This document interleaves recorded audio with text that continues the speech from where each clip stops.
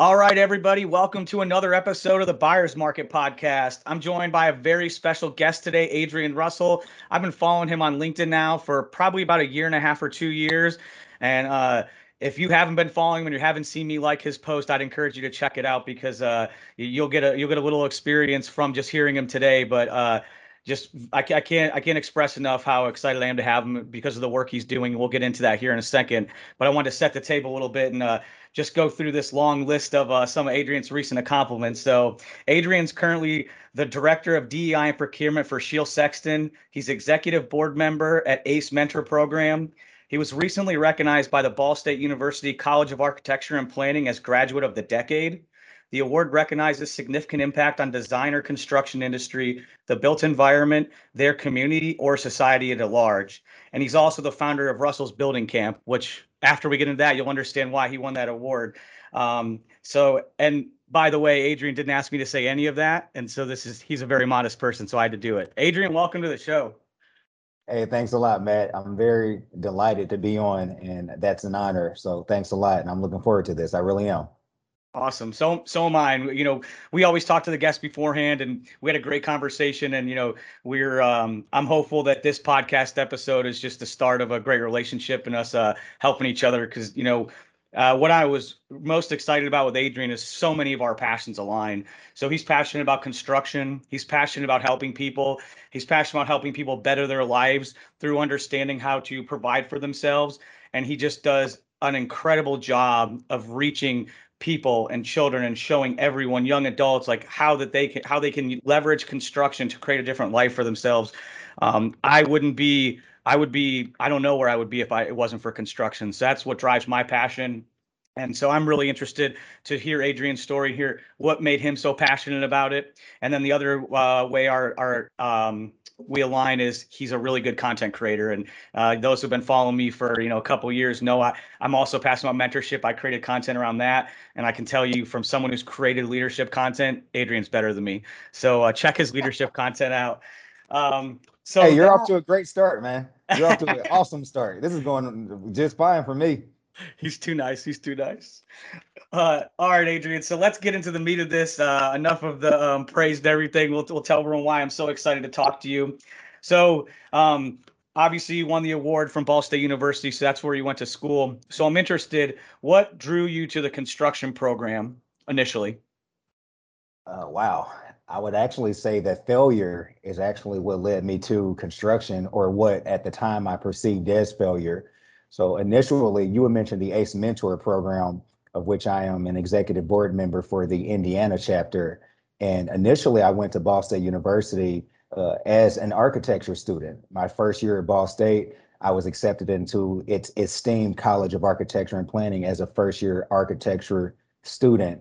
And I'll say that going through the first year of the program, I definitely had struggles, some of which I did not anticipate, and understand that my lifelong dream was to be an architect. I've been in art my entire life. I've always been into drawing people and buildings and the environment around us. And naturally, when I was young, I was directed in the direction of architecture.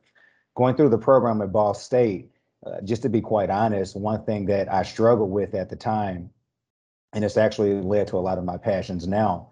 But one thing that I struggled with at the time was the fact that, African Americans were so underrepresented. I was only one of three African Americans in a design studio of over 100. That was something I really struggled with because I had never experienced anything like that before, as well as the curriculum. And I'm not meaning to trash the program in any sense, but I would say the curriculum was a very abstract focus, where myself, I think I see the world very practically. And it was something that I really struggled with over the course of my first year. And going into the summer before my sophomore year, I shared these struggles with some of my mentors and even some of the faculty, and they actually directed me to a conversation with the head of the construction program at Ball State, who actually happened to be an architect. And we had a very healthy dialogue throughout that summer. And he told me he thought it would be best if I gave construction a try. For me, that was something that was a little out of the ordinary for what I thought I wanted to do with my career. but I'll say I actually joined the construction program and the rest is history. I absolutely fell in love with it. It was a perfect fit. And I've been incredibly passionate about construction ever since then. So I would say that what I perceived as failure actually is what helped redirect me to my passion, which is construction. Yeah, that's a great story, and I want to touch a little bit on the mentorship too, because it makes so much sense why you're passionate about it when you were helped during that critical time in your life where, if you don't know what you're going to do, it's tough to move forward. I know personally, I was going to school to be a high school history teacher and a basketball coach, and I was trying to pay for my school too. And when I realized I didn't want to be a high school history teacher and I didn't want to coach basketball, I didn't know what to do, and I ended up dropping out of college because I didn't have that mentor. I didn't have people that were pointing me in the right direction. So the construction industry is very lucky that people are pointing you in the right direction because you've made quite an impact. Um, I'm curious, when you're going from architecture to construction, there was some reluctance to that. And I think I know what the answer to that is, but what was the reluctance to going from architecture to construction, at least perceived? Man, awesome questions. I remember a time when I was a kid and I was a young kid and uh, driving past, I want to say back in Indianapolis, my mom, she was driving, I was in the back seat, and I think we were going past the Children's Museum in Indianapolis. And it was under reconstruction. There was an addition going on, a really cool addition.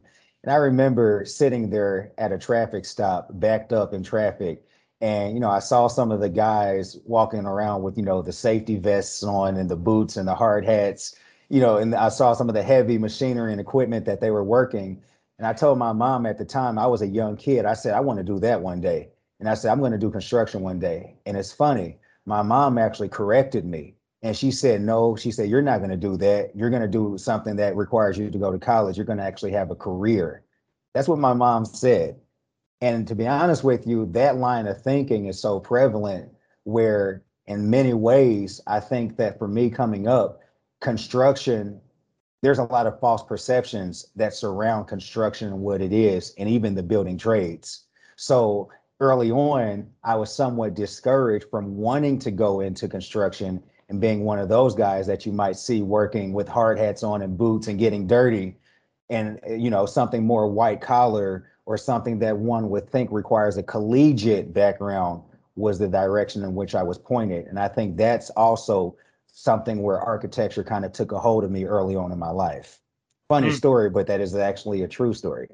No, I believe it. And you hit on kind of where my head was at, where, and I'm interested in your opinion on this because I've heard this consistently from people because I talk to people about this, especially active youth who I see are struggling what to do. It's like, hey, I know how you can get that energy out and work with your hands and be productive. And, we obviously all know the benefits of that. But the perception is that construction and the trades are less than, and I think that's absolutely ridiculous. Um, and I'm not really sure where that necessarily came from. I like the comment from your mom that resonates with me because I can understand from a parent's standpoint, especially having a mother that grew up during a time like we both are on construction sites. Safety is way different now than it was before. Right. So I can understand people's perception before where it's like, no, I don't want my kid working in a foundry. I don't want my kid working where I hear about people die all the time and it's a very dangerous place and there's asbestos and all this stuff. And so I can understand why that there would be a concern from a parent standpoint. I don't know where we went from concern for health to it's less than or looked down upon to do something that takes an incredible amount of skill and effort. What do you think about that? No, you hit the nail on the head. And honestly, I mean, just go back to when you and I were in school. You know, college was what was pushed, by all of the faculty, all of the, academic advisors. I mean, the educational community for so many years pushed college, college, college. And in some ways, I think the trades were frowned upon.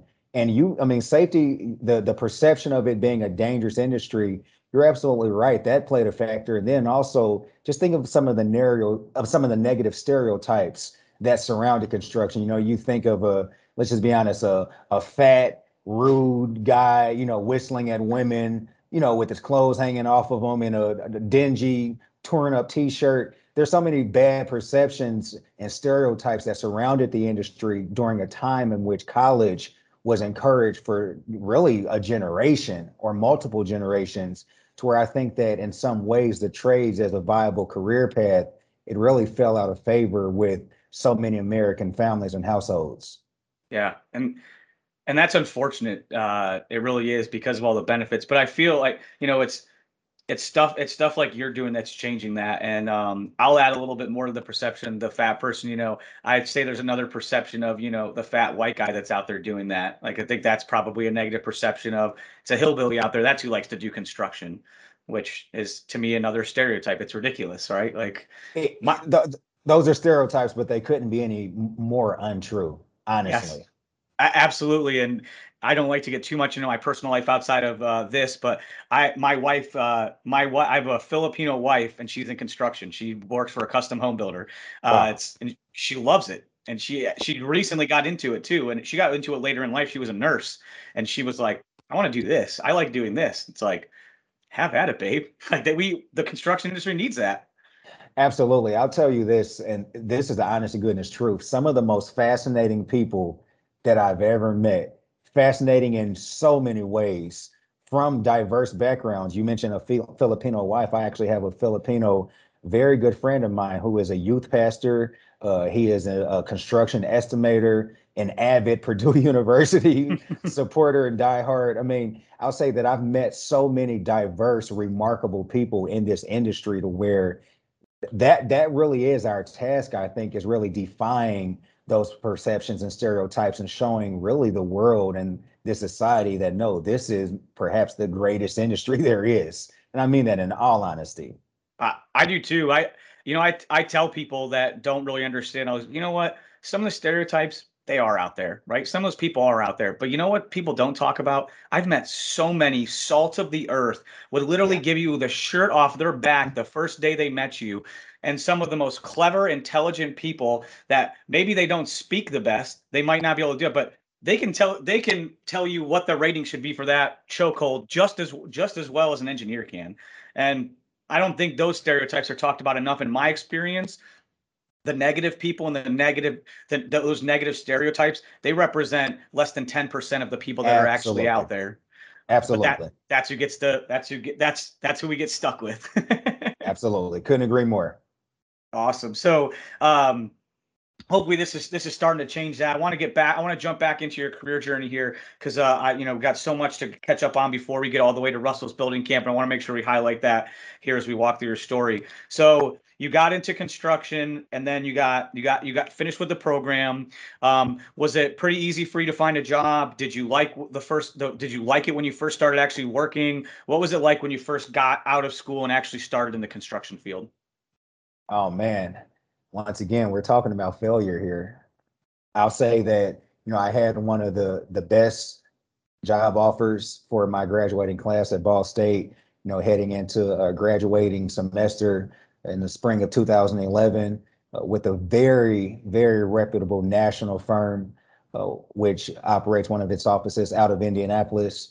And I was actually, the first day of work, I showed up on a $1 billion hospital project downtown Indianapolis. And that sounds cool and it sounds great. And, as a college student that you imagine yourself building the greatest buildings in the world, it was every college kid's dream. The reality was that dream was actually a nightmare because I showed up to a job site where, just be honest with you, it was a sink or swim environment.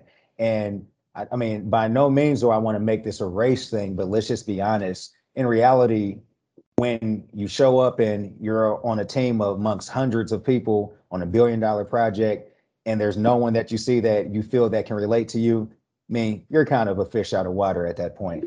So having said that, I'll say that my first couple of years in the industry, it was tough, man. It was so tough. It was rough. A lot of headache, bumped my head many times. I didn't honestly, my first few years in this industry, I didn't really think I was a good fit for it at all. And at one point, I was looking for another career path. Just to be honest with you, I thought maybe I'll get into mentoring, or maybe I'll get more into the speaking, other things that I was gifted in. But I'll say that it started out rough early on, and I learned a lesson that I think many have learned, which is not every bad experience is tied to the industry itself. It just may not be an ideal fit for the employee and the employer. So having said that, once again, it was a testament to great mentorship that helped redirect me. And eventually I found my footing and the rest is history. That's that's a great point. And those who haven't been on a large construction project, it's so unique. It's its own world. It is. You could have a large construction project is the whole culture is dictated by the leadership team on that site. Absolutely. Doesn't matter how good of a company it is, doesn't matter how good of a corporate office you have, the people that are on that site every day that are leadership that make the decisions are the ones that drive the culture. And so it's you definitely do have I've been on some bad construction projects, and it starts right there at the PM and it just works its way down.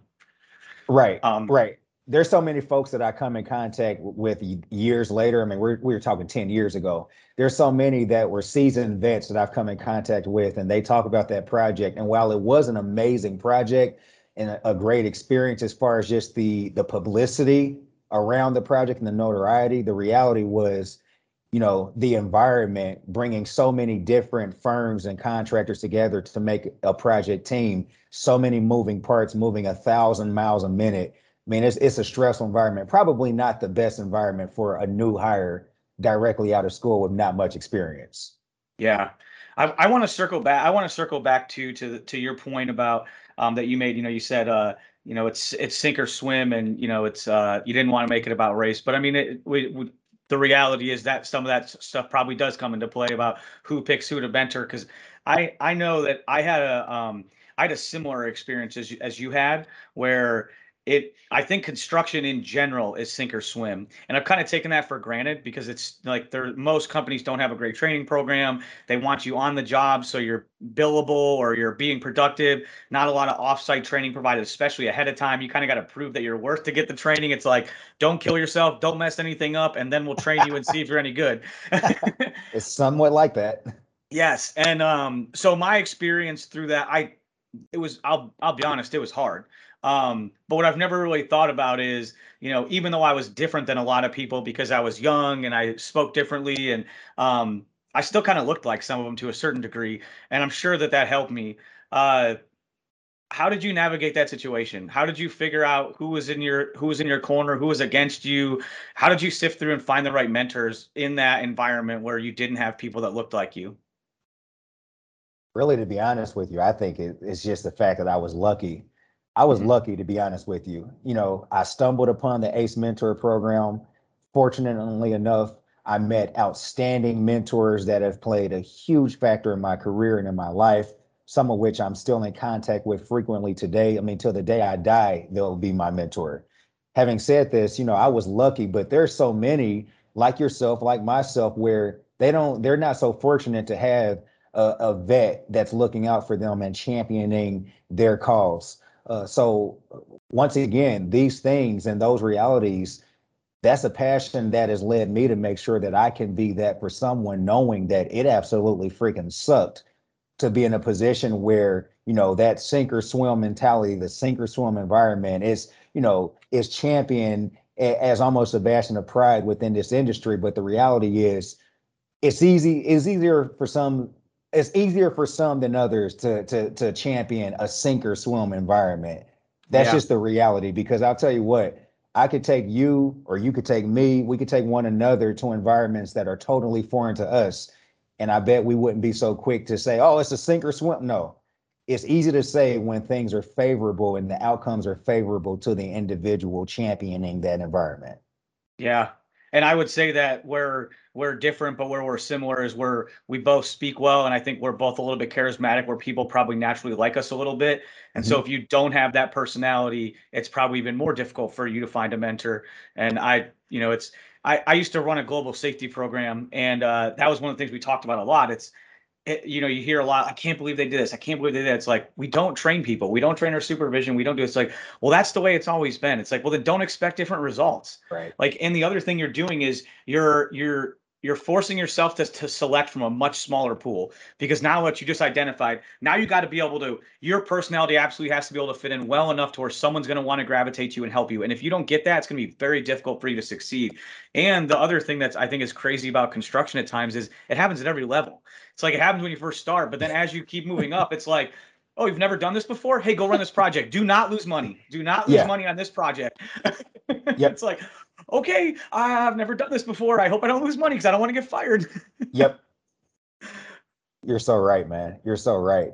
But once again, these are the challenges that we have to change some of these. I'll say some of the ways of our industry. It's a great industry, but like anything else, I mean, it can evolve with time for the better. Yes. Absolutely.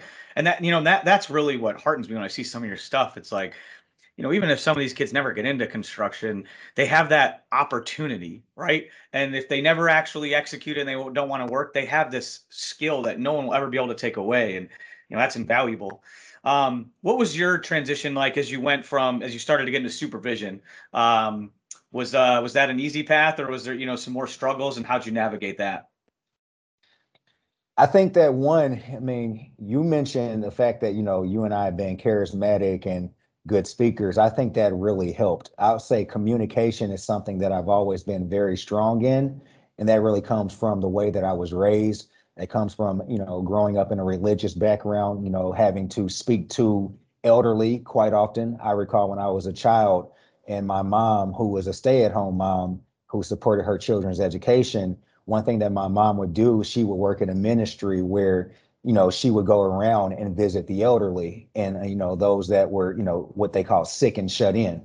So having said that, I would go with my mom to visit the elderly. And I think at an early age, that gave me a good confidence and a seasoning as far as speaking to and entreating elderly, respectable individuals. So that's something that paid dividends in my career then and now. So I think the fact that, I've always been able to communicate very well, very respectably, both written and verbal communication, that really helped my leadership and really establishing trust with really everyone that I've come in contact with as far as leading them in any form of an initiative. Yeah, I love how you went to trust, because that's what it's all about, especially on people don't understand the level of trust that it takes when you're working in some of these environments, and Right. you're relying on your teammate, you're relying on everyone to make sure everything's good. And if you don't have that trust, the job goes slower, more mistakes happen because you're thinking about things more. So I like how you went to trust, and it's awesome that you were able to leverage all these experiences. I'm interested, kind of off sidebar, but I'm interested in how interacting with elderly at a young age, if that made an impact on you beyond the communication, but just seeing what it was like to be shut in and knowing that could happen to any of us. Did that have an effect on you, or did it not really register at that age? It absolutely had an effect. And it also, one, it gave me an appreciation for, I would just say my own youthfulness, my own physical abilities. It gave me an appreciation for that. But then it also allowed me to see that, while they may not have had, let's say the physical abilities that I had or what have you, I also knew that they were sharp as a tack when it came to their minds. And there was so much that I was able to glean from and learn from them to where I've always had the mind to respect the elderly and know that they've really been there, done that. And there's so much that I stand on even to this day that came from elderly individuals. So, I know that it's really a beautiful thing takes place when generations are able to co-mingle and cohabitate and really draw the best out of one another. A beautiful harmony takes place. And I think Love. that's something that this industry could also use absolutely is that. Yeah, 100%. It's amazing to me when people look in either direction and think you can't learn from people. I learn a lot from kids that are 20 years old that I talk to. It's like Yep. they're way different. And then I still Yep. learn a lot from my grandfather, who I'm close with, who, he's 80 something years old, and he's still Yeah. teaching me stuff. Yep. Um, but for some reason, I feel like people, if they don't even look in both directions, they look in one direction, say, I can't, that's a kid. What are they going to teach me? Or you've been out of the game for too long. What are you going to tell me? Yeah. Absolutely. Right. Right. Uh, so now we're kind of moving through your career here. So, how did your current position come up? And I know you're a big Shield Sexton fan. I think you told me that's your dream job, so you're really happy Yeah. with where you're at. So, do you mind telling us how did you end up at your dream job, and what that looked like when you came out when you started? Could be destiny, my friend. It could be destiny.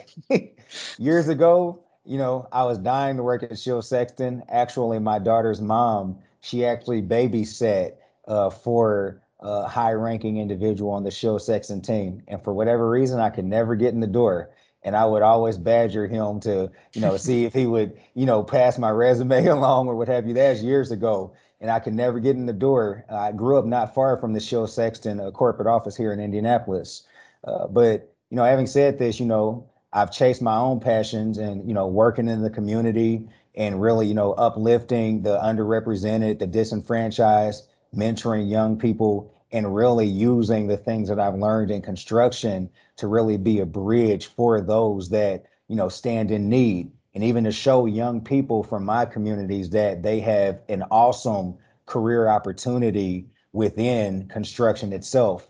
And these are passions that I've pursued for years, and I've, been in the work. None of us knew that, the things that transpired last year in our country, we didn't know those things were going to take place, from the George Floyd killing and the social unrest that followed to the global pandemic that offset all of us. We didn't know those things were going to take place.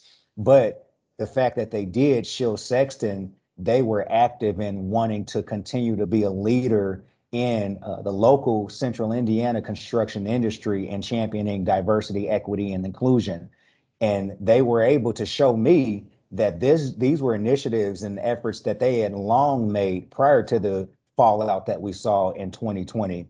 But having said this, I think that she'll appreciated the fact that I had long been in the work as well. So I think that there was a natural relationship that was formed on these lines.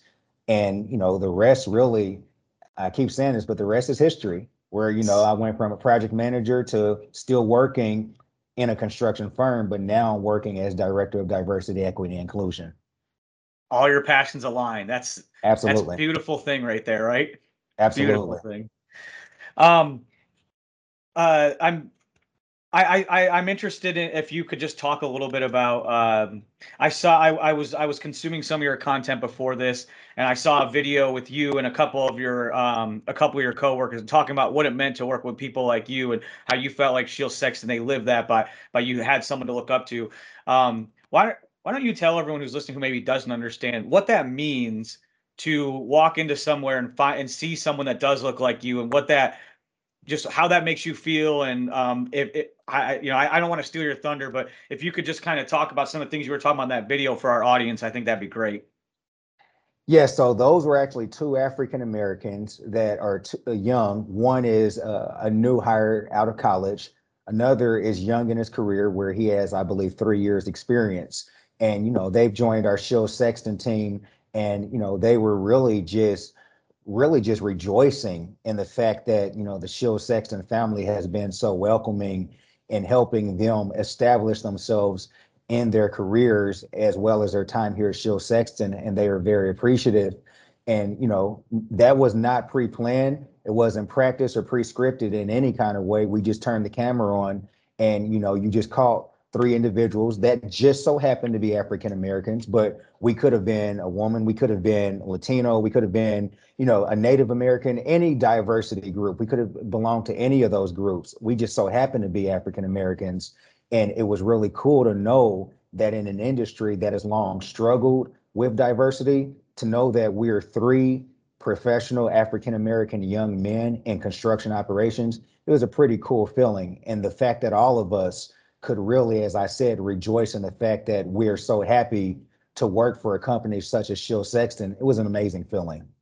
Yeah, I believe the one gentleman said, it's encouraging to him to see someone that looks like him in a position that he aspires to get to.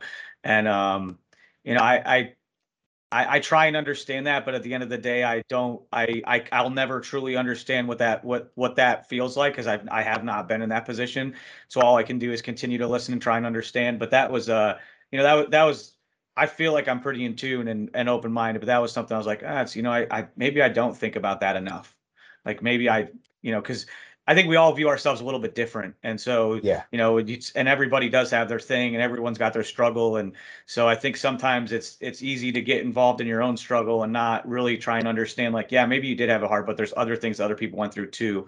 Not saying, one's harder than the other for whatever reason, but it's I don't know, I just feel like it's not talked about in a positive way enough, or an understanding way. It's kind of bantered about, not from a conversational standpoint, where you're listening to this young gentleman talk about how he started with the program and how that really encouraged him, when most other people start in the program and they probably already see that, right? Yeah. A young white man, I see that I can be CEO. And I go ahead. No, no, I'm with you 100%, but I'll say this. I mean, if we're going to use the word understanding, Matt, I, even as an African American young man, I understand that I also have to understand things from your vantage point and your perspective as well. And I think that that's where so many of us drop the ball, where it's not, for the next 2 or 3 years, this group is at the advantage and this group is at the disadvantage and vice versa.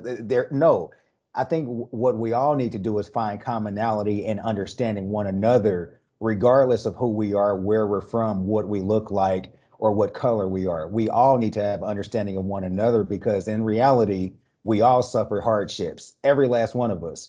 But key is really understanding and empathizing with one another, regardless of who we are or what we look like. Beautifully said. Beautifully said. That's the art. That's the art out in you coming, or the art in you coming out. Because that was well articulated, and I mean, I couldn't agree more. I always I tell people when I hear someone make an offhanded comment or an off-color comment, I say, how would you feel if someone was standing right there? How would you feel? How would you Yeah, feel about if that person was standing right there? How would you feel about the way you made them feel? I wouldn't care. Yeah, right. You see some of these people they don't care, but they don't care because they don't have to actually see it. They don't see the right, right. repercussions of their actions. And as soon as you get to, it's hard to hate someone when you get to know them. Even people that you don't actually like, when you get Yep, to know them and understand, like, oh, that's actually why you're like that. You grade yeah, me, but that's why you're like that. It's like I can't hate you. Maybe I'd be the same way if I grew up like that. You know. yep. Couldn't agree more.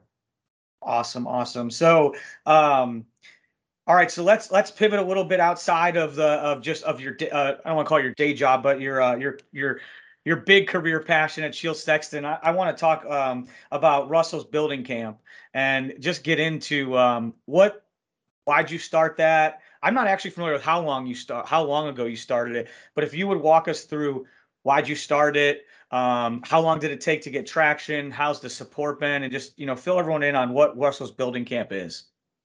Russell's Building Camp, it is a camp. We adopt a pop-up model, meaning that we literally pop up and hold workshops for, kids of all ages. And we probably shouldn't even say kids anymore because I'll say that our youngest is probably 4 years old, and we have, young people all the way past the age of 30 at this point. And having said this, it's introducing groups of people to the amazing world of building, constructing, using your hands, using your minds to create, working right through the building trades and the many things, the tools that we use growing up that so many from, underrepresented communities, especially opportunities that they may have never had, because in reality, they may have never had the opportunity to, work along with their dad or their mom or their uncle on a plumbing project or replacing a circuit or things along those lines. So it's really just an inspiration of using the joys that come through building and giving those same joys to young people. And it's been extraordinary. Actually, we're in our 12th month of existence right now, so it hasn't even been a full Wow. year. And it really came about in a very organic sense. This is something that I always wanted to do, always dreamed of doing. But last year, in a pandemic where so many of our kids and our children, they didn't have the opportunity to go to school anymore, things were shut down. And myself and a few of my friends and colleagues, these are things that we're very, very passionate about. So we actually came together one day. We had a meeting of the minds, and I threw out the idea. And I thought that a few would look at me like I was crazy and say, yeah, we may be a few years away from that. But to be honest with you, they said, hey, why not do it now? Why not? I mean, now or never. Let's do it now. Now, I'll say this, man, one thing led to another so quickly, as far as getting sponsorships, selling the vision to industry partners, Lowe's company, different restaurants, different material suppliers, just selling the vision. And I'll say that folks fell in love almost instantly. And it just took off so quickly that it's remarkable to think that we've had the progress that we've had in just a year's time. I'm curious. Did you get that type of buy-in and sponsorship before you started creating content around it, or did you launch it, create content, and then that's what continued to draw people in? So early on, we had enough buy-in. We had enough buy-in where we could do one initial camp. And the first initial camp, we actually held 11 young boys. The youngest was 5 years old and the oldest was 10. And we held 11 boys. We did a pop-up camp and we introduced them to, the common tools. Phillips screwdriver, flathead screwdriver, just some of the common tools, and we put games around those. And in our minds, we thought just doing one camp and giving these, 10 boys an opportunity to learn these things would be fun. And we pat ourselves on the back, and we thought the rest, we just thought it would be a done deal at that point. But I'll say that when we actually got there and seeing, these kids getting to actually put on the hard hats and the safety glasses and put on the gloves and the tool belts, they went absolutely berserk over these activities, man. And the parents loved it. And almost instantaneously, the feedback that we got was so incredible that we were being pressured for the next one, the next one, the next one. And Mm. luckily enough, we actually had a videographer there on hand. So some of the content that we were able to produce from that first camp, when folks saw that, then all of a sudden, folks began to beat down our doors and they wanted to be involved. And one thing led to another, and it just grew in rapid succession. That that's awesome and good to hear. Fortunate that you had the videographer, and I'd encourage everyone to please check out the videos. They're incredible. It's hard, and when you see how he produces the videos and how he produces the camp, it's incredible. It just hits on so many levels.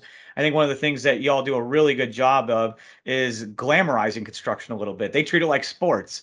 Like these kids, they get their awards, they get their trophies, and you see the look of accomplishment on their face. Like it's incredible. It's incredible. It's hard not to get behind that.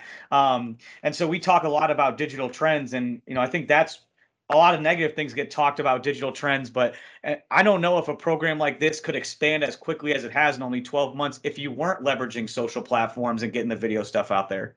No way. No way. I'll say that, the content that you're mentioning, the photos, the video, telling the story through, video content, that's what really captures the essence of the vision, what we're trying to do, the impact that we're making on lives. So, I mean, no, without that, it would be impossible for us to make the progress that we've made thus far.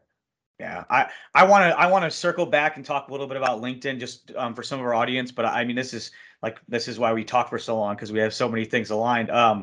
There's another point I want to highlight in case people don't go check out the videos because I know that's an extra step for some people, and being a marketer, I know that's friction. Uh, but when you also do a really good job of highlighting, and now that I really understand your story, I'm sure it's because of the architecture background, the art of construction. And I've heard multiple examples of yourself talking about it. And I don't remember the gentleman's name, the carpenter who was telling the kids. He just did an incredible job of talking about how much he loved this and how it's an art form. And it is. It is. And the really true, like we talked about this, there's a difference between a tradesman and a craftsman. And Yes, craftsman, it is art. And they do care about it. And they do love it that much. And they're not going to leave one thing unfinished. It doesn't matter if you don't ever see it, they know it's there and they're going to make sure it's right. And absolutely. I think that's so different and so unique, and I don't I don't know any other way that you could get that across unless you were producing this video content that's just incredible. The other point I want to highlight that is probably a more obvious one, but I don't think that people understand it. There's a really big planning aspect to construction that if you've never really been in it, you don't understand it. And if you can plan a construction project and estimate a construction project, you can use that same framework and that same ability to do a lot. You can Yes. deconstruct a million different types of things and understand how to do that. And I saw a video of you the other day that was incredible, and you were talking about that. You spent, I think it was like 3 or 4 minutes, and you were explaining to these kids the plan, like, hey, here's the importance of the plan. This is what you're doing. You're doing the drawings. And then I loved it at the end. He said, now let's go build something. And that was a passion in me coming out. At some point, I get sick of running my mouth and I'm ready to go play with some hammers, man. I love it though. I love it though. It's great. So I want everyone to check that out. And I know if you follow me, I like whenever I see your content, I like it. So hopefully people are exposed to, and hopefully you're starting to get some draft off my stuff, and we're getting that. Cause I just, the thing I think in my mind is how do I get Russell to Akron, Ohio to help me here in Akron, Ohio do the same thing he's doing there? Cause I don't think I could do it like you can. So I'll need a little bit of help, but, I'm passionate like Anytime. you are. Anytime. And let me say this, I really appreciate your support. And, we're talking about LinkedIn. Man, it's an awesome tool. It really is an awesome tool. And, I was just having a conversation with a friend yesterday where I said, when I first started posting on LinkedIn, maybe 3 or 4 years ago, I used to be so discouraged. And, you deal with that anxiety that comes to posting on social media where you want to be liked and you want to get the support that you're hoping to get. I think my first post for some time, man, I couldn't get maybe any reactions at all. But now I would say that LinkedIn in so many ways, it's helped make my career. It really has. So for you to say that, you give me the support that you do, which I always appreciate, and I try to give it right back to you, man, I take that to heart. I really do. And I just want to say thanks. Of course, of course. It's an honor, to be honest with you. I'm curious. When did you get interested in LinkedIn? How did you overcome the fear of posting? This is a thing a lot of people deal with. Why don't you help them from a tactical standpoint? Like, hey, what drew you to the platform? How'd you get started, and how'd you overcome the fear of posting? Really what drew me to the platform was, there was a time, I can't recall who it was, but someone made the mention. They said LinkedIn is a professional social media network. And, as a young aspiring professional, I just thought, I've been through enough hardships. We're still trying to find my footing within my career, job searching, what have you. I mean, I could go to Indeed or, Career Builder, the things along those lines. I'm not even sure if Career Builder is still around, but I thought, why not make a profile on LinkedIn?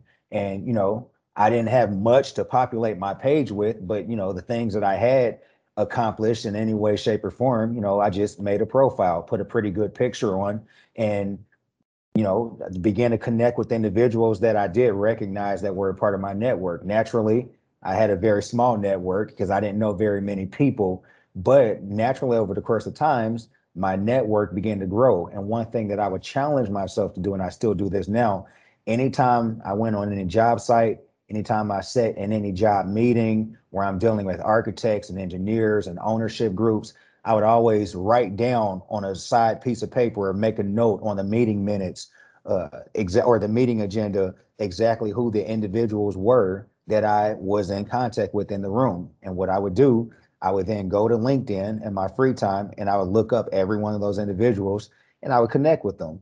And ever so often, if there was something that I recall one said that stuck with me, I may say, hey, Mr. Johnson, I really enjoyed meeting you earlier today. I really appreciated the comment because it helped me in such a way. And I think that really learning to use it in a very human-like way, in a very organic and natural sense, really helped build my confidence in using LinkedIn as a tool, knowing that what it really is simply just a networking tool, just Yeah. digital. Yeah, and you nailed that too and said it so well. The human aspect of it. I think that's where a lot of people get it wrong. It's, they do stuff on LinkedIn that they wouldn't do in real life, like the way they communicate with people, like the spammy stuff that people try and do to get in people's inbox. Like that stuff doesn't work. Like Right, that's not what people are on the platform for. And when you try and do that and you don't come across as human, that comes across too. And that's where when I hear people and they talk about their LinkedIn struggle, it's like, well, let's see what you're doing. It's like you're doing it wrong. That right. you're struggling because you wouldn't like you if you were on the other side of that. Right, right, right. Exactly. Just being natural and just being a person, just being and of course professional, Mhm. but being a natural professional person and just engaging, not being afraid to engage with folks and, jumping on a post and saying, great job, or this was a great read, or I really appreciate your content, or that was a nice, interesting, provoking thought that you shared there. Just using it in a very human-like way, you begin to grow comfortable and before you know it, you'll start to develop somewhat of, I guess, what the young people call a following. Yeah, the youth. That's not Yeah, me. right, exactly. I mean, I'm only 33, but I mean, I hate to use that word, a following, but Yeah, because it's not what you got. It's not what you got there. It's not what you're right, out there for, exactly. right? You're doing it Right. for the human connection. Yep. Um, did you do you connect with people that have you, and do you connect with people you don't know? Absolutely. I absolutely do. Once again, I might be mad on your page and there may be something that you post. And, we've heard the term before, I'm just here for the comments. Well, for whatever reason, I love just going through comments on different posts. And, every so often, there's an individual where either they leave an interesting comment on a post or they have, to me, what looks like an intriguing title or job title or description or short bio to their name. I'll click on them, I'll scroll up and down their page, and I connect with them. Once again, I'm learning just to, grow my network by just organically interacting with people. Yeah, that's great. It's funny. That's another thing that people struggle to overcome. It's like, don't you say hi to strangers? I mean, Yeah, at least right. sometimes, right? I do. Right. Uh, Absolutely. this is the kind of strange part, and I think it's because I think at a certain level of leadership thinks they have to be stuffy. There's this reluctance of people to like and comment on things on LinkedIn. Like there's a high bar to get people to get engagement. If you've ever produced content on a consistent basis, you know exactly what we're talking about right now. You'll have a lot of people that'll come up to you in real life and say, "Oh, I really like your stuff." I'm like, "You've never even liked or commented on it. I don't understand. Like, can you just do the digital thing for me? It actually helps me." And they're like, "Oh yeah, I didn't think about that." But for some reason, you don't see a lot of that. I don't understand it because I'm like you. If I see something awesome, I like that's how I came across your content. Someone that I knew somewhere came liked one of your things. I was like, who is this guy? He is awesome. And the very first post I saw of yours, I remember I made a comment on and connected with you. And I don't meet a ton of other people that are like that. I'm glad you're like that too. But why do you Thank think you. that is? I have no idea, man. I have no idea at all. I mean, it's funny the way that we all utilize social media is so different. It's so different. And but I'll say that I learned, even listening to you right now, and I think that's something that I've done as well that I've probably learned to be successful utilizing LinkedIn is just paying attention to the way that others also use the tool. And Mhm. and those that might have, good engagement on their posts and those that do post very powerful content and information, just learning from them. And it's no different than the industry that you and I are in. There's nothing wrong whatsoever with stealing the secret sauce from anyone. Nothing Yeah. wrong whatsoever. So, as much as I can, I'm trying to figure out what the secret sauce is. And if you're having success, I'm telling you right now, I'm stealing your ideas, man. Hey, I'm giving it out. That's the thing. And that maybe that's where it drives from. I believe I'm an abundance person, right? Yeah.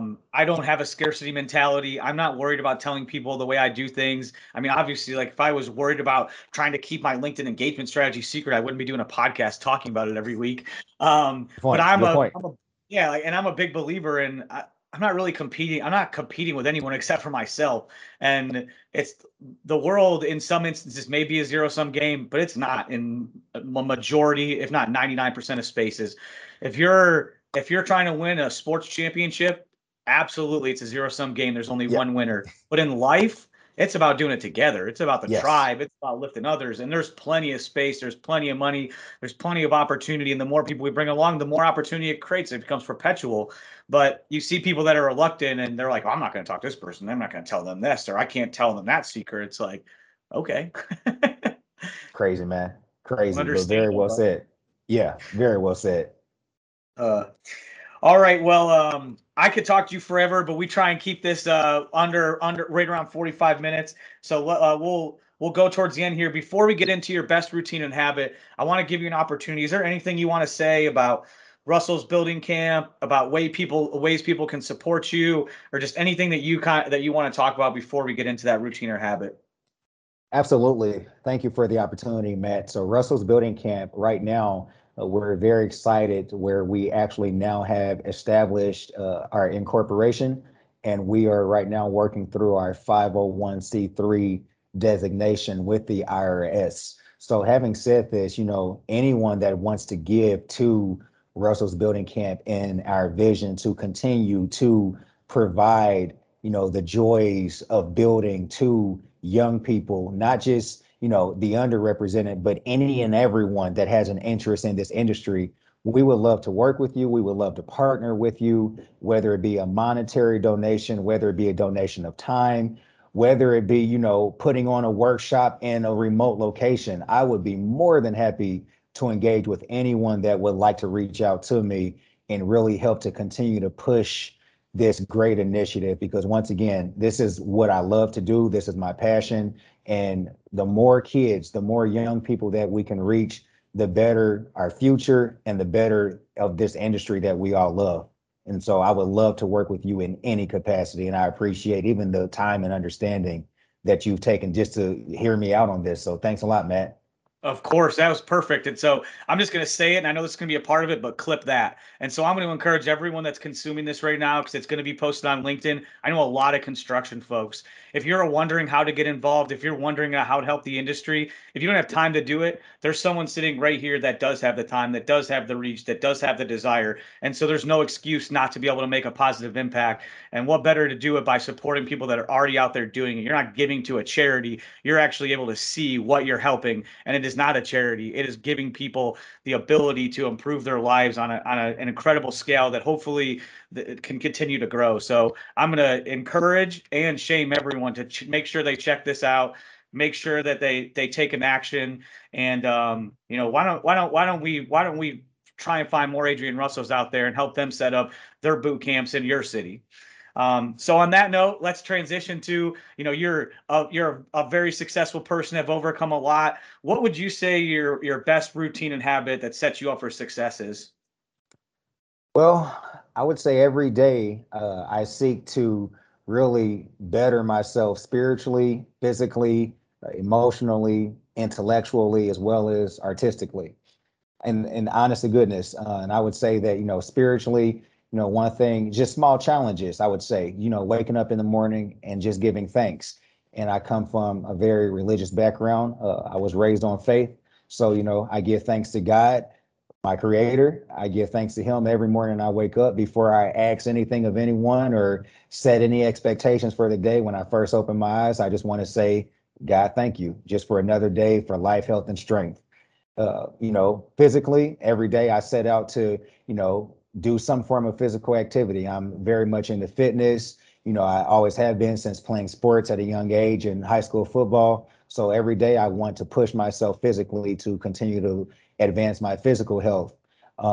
As far as emotionally, just making sure that I take the time to enjoy friends and family, laughter, things along those lines, coworkers, going to lunch, just really just having a good time enjoying being alive, especially now in a global pandemic where, we've lost so many and there's been so many that, has offset our lives and, our regular way of living. I just want to make sure that every day I'm just enjoying being here in general. Intellectually, I strive to read something thought provoking every day, and that could be anything. I mean, I could read about, the race to Mars. I could read about, the Siberian tigers, anything interesting that I can read that will prompt me to want to do more research or figure out what a term or what a word meant. I'm pushing to do that every day.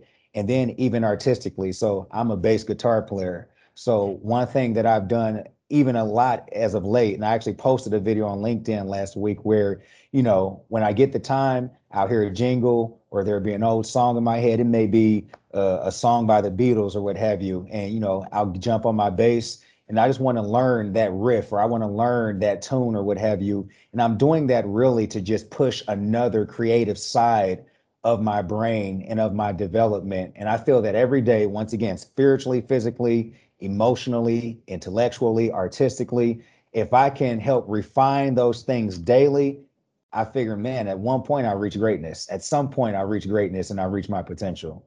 So that I would say that's my habit. That is you put a lot of thought, and that's a heck of a set of routines. I'm curious, do you have a favorite book you'd recommend to young professionals? Something that what your most impactful book? Wow, my most impactful book. That's hard to say. That's really hard to say because I read so many things, and I'll say that right now I can't even explain why. Well, I can. I've always loved astronomy. The Martian right now is my favorite book, and I mean I have such a crazy mind to where it's no professional book or what have you on the secrets to a better professional life. I'll say that I'm just into things that just take my mind just way out into the distance and really just I don't know just prompt my imagination. So right now The Martian for me, that probably stands as my favorite book. Nice, nice. Yeah, and that was kind of an unfair. I've thought about that for some reason quite a bit the last couple of weeks, like because I've been thinking about like what if I were to just pick like three books that would help someone. Like if you read these 3 books and understand it, you can really create your own life. But it's funny you mentioned the astronomy before we wrap up. I've got this on my next reading list. Oh Neil Tyson man. deGrasse. Yeah, This is man. the next on my list. Yeah. Neil deGrasse Tyson, Astrophysics for People in a Hurry. So Yeah. that Hey, might be but one. yeah, Good. things like that, man. Things like that for me. One thing is, I mean, I'm always trying to, I think I'm always trying to allow my imagination to never be limited. You know what I mean? Just my creative energy and the things that I dream of. So having said that, that book there, those are the types of things that really, I think really just light a fire inside of me to just think way past the things that I can see or the things that are common to us and do maybe the impossible. Those things really, really inspire me. Nice. Well, we're gonna end on that. So Adrian, I want to thank you again. I want to encourage everyone that's listening to this to check out your stuff. If you've been listening, if you're at this point in the podcast and you know who Engaging Perspectives is, so I don't really want to plug EP right now. I want to plug Russell's Building Group again and encourage everyone to go check out his content, follow him on LinkedIn, and if you can help out. However you can help out, do what you can. And if you can't, you can help out by giving them a digital like and making sure that content gets produced. That's the bare minimum. You can at least do that. So all right, everyone, have a great week, and we will see y'all on next week's episode of the Buyer's Market.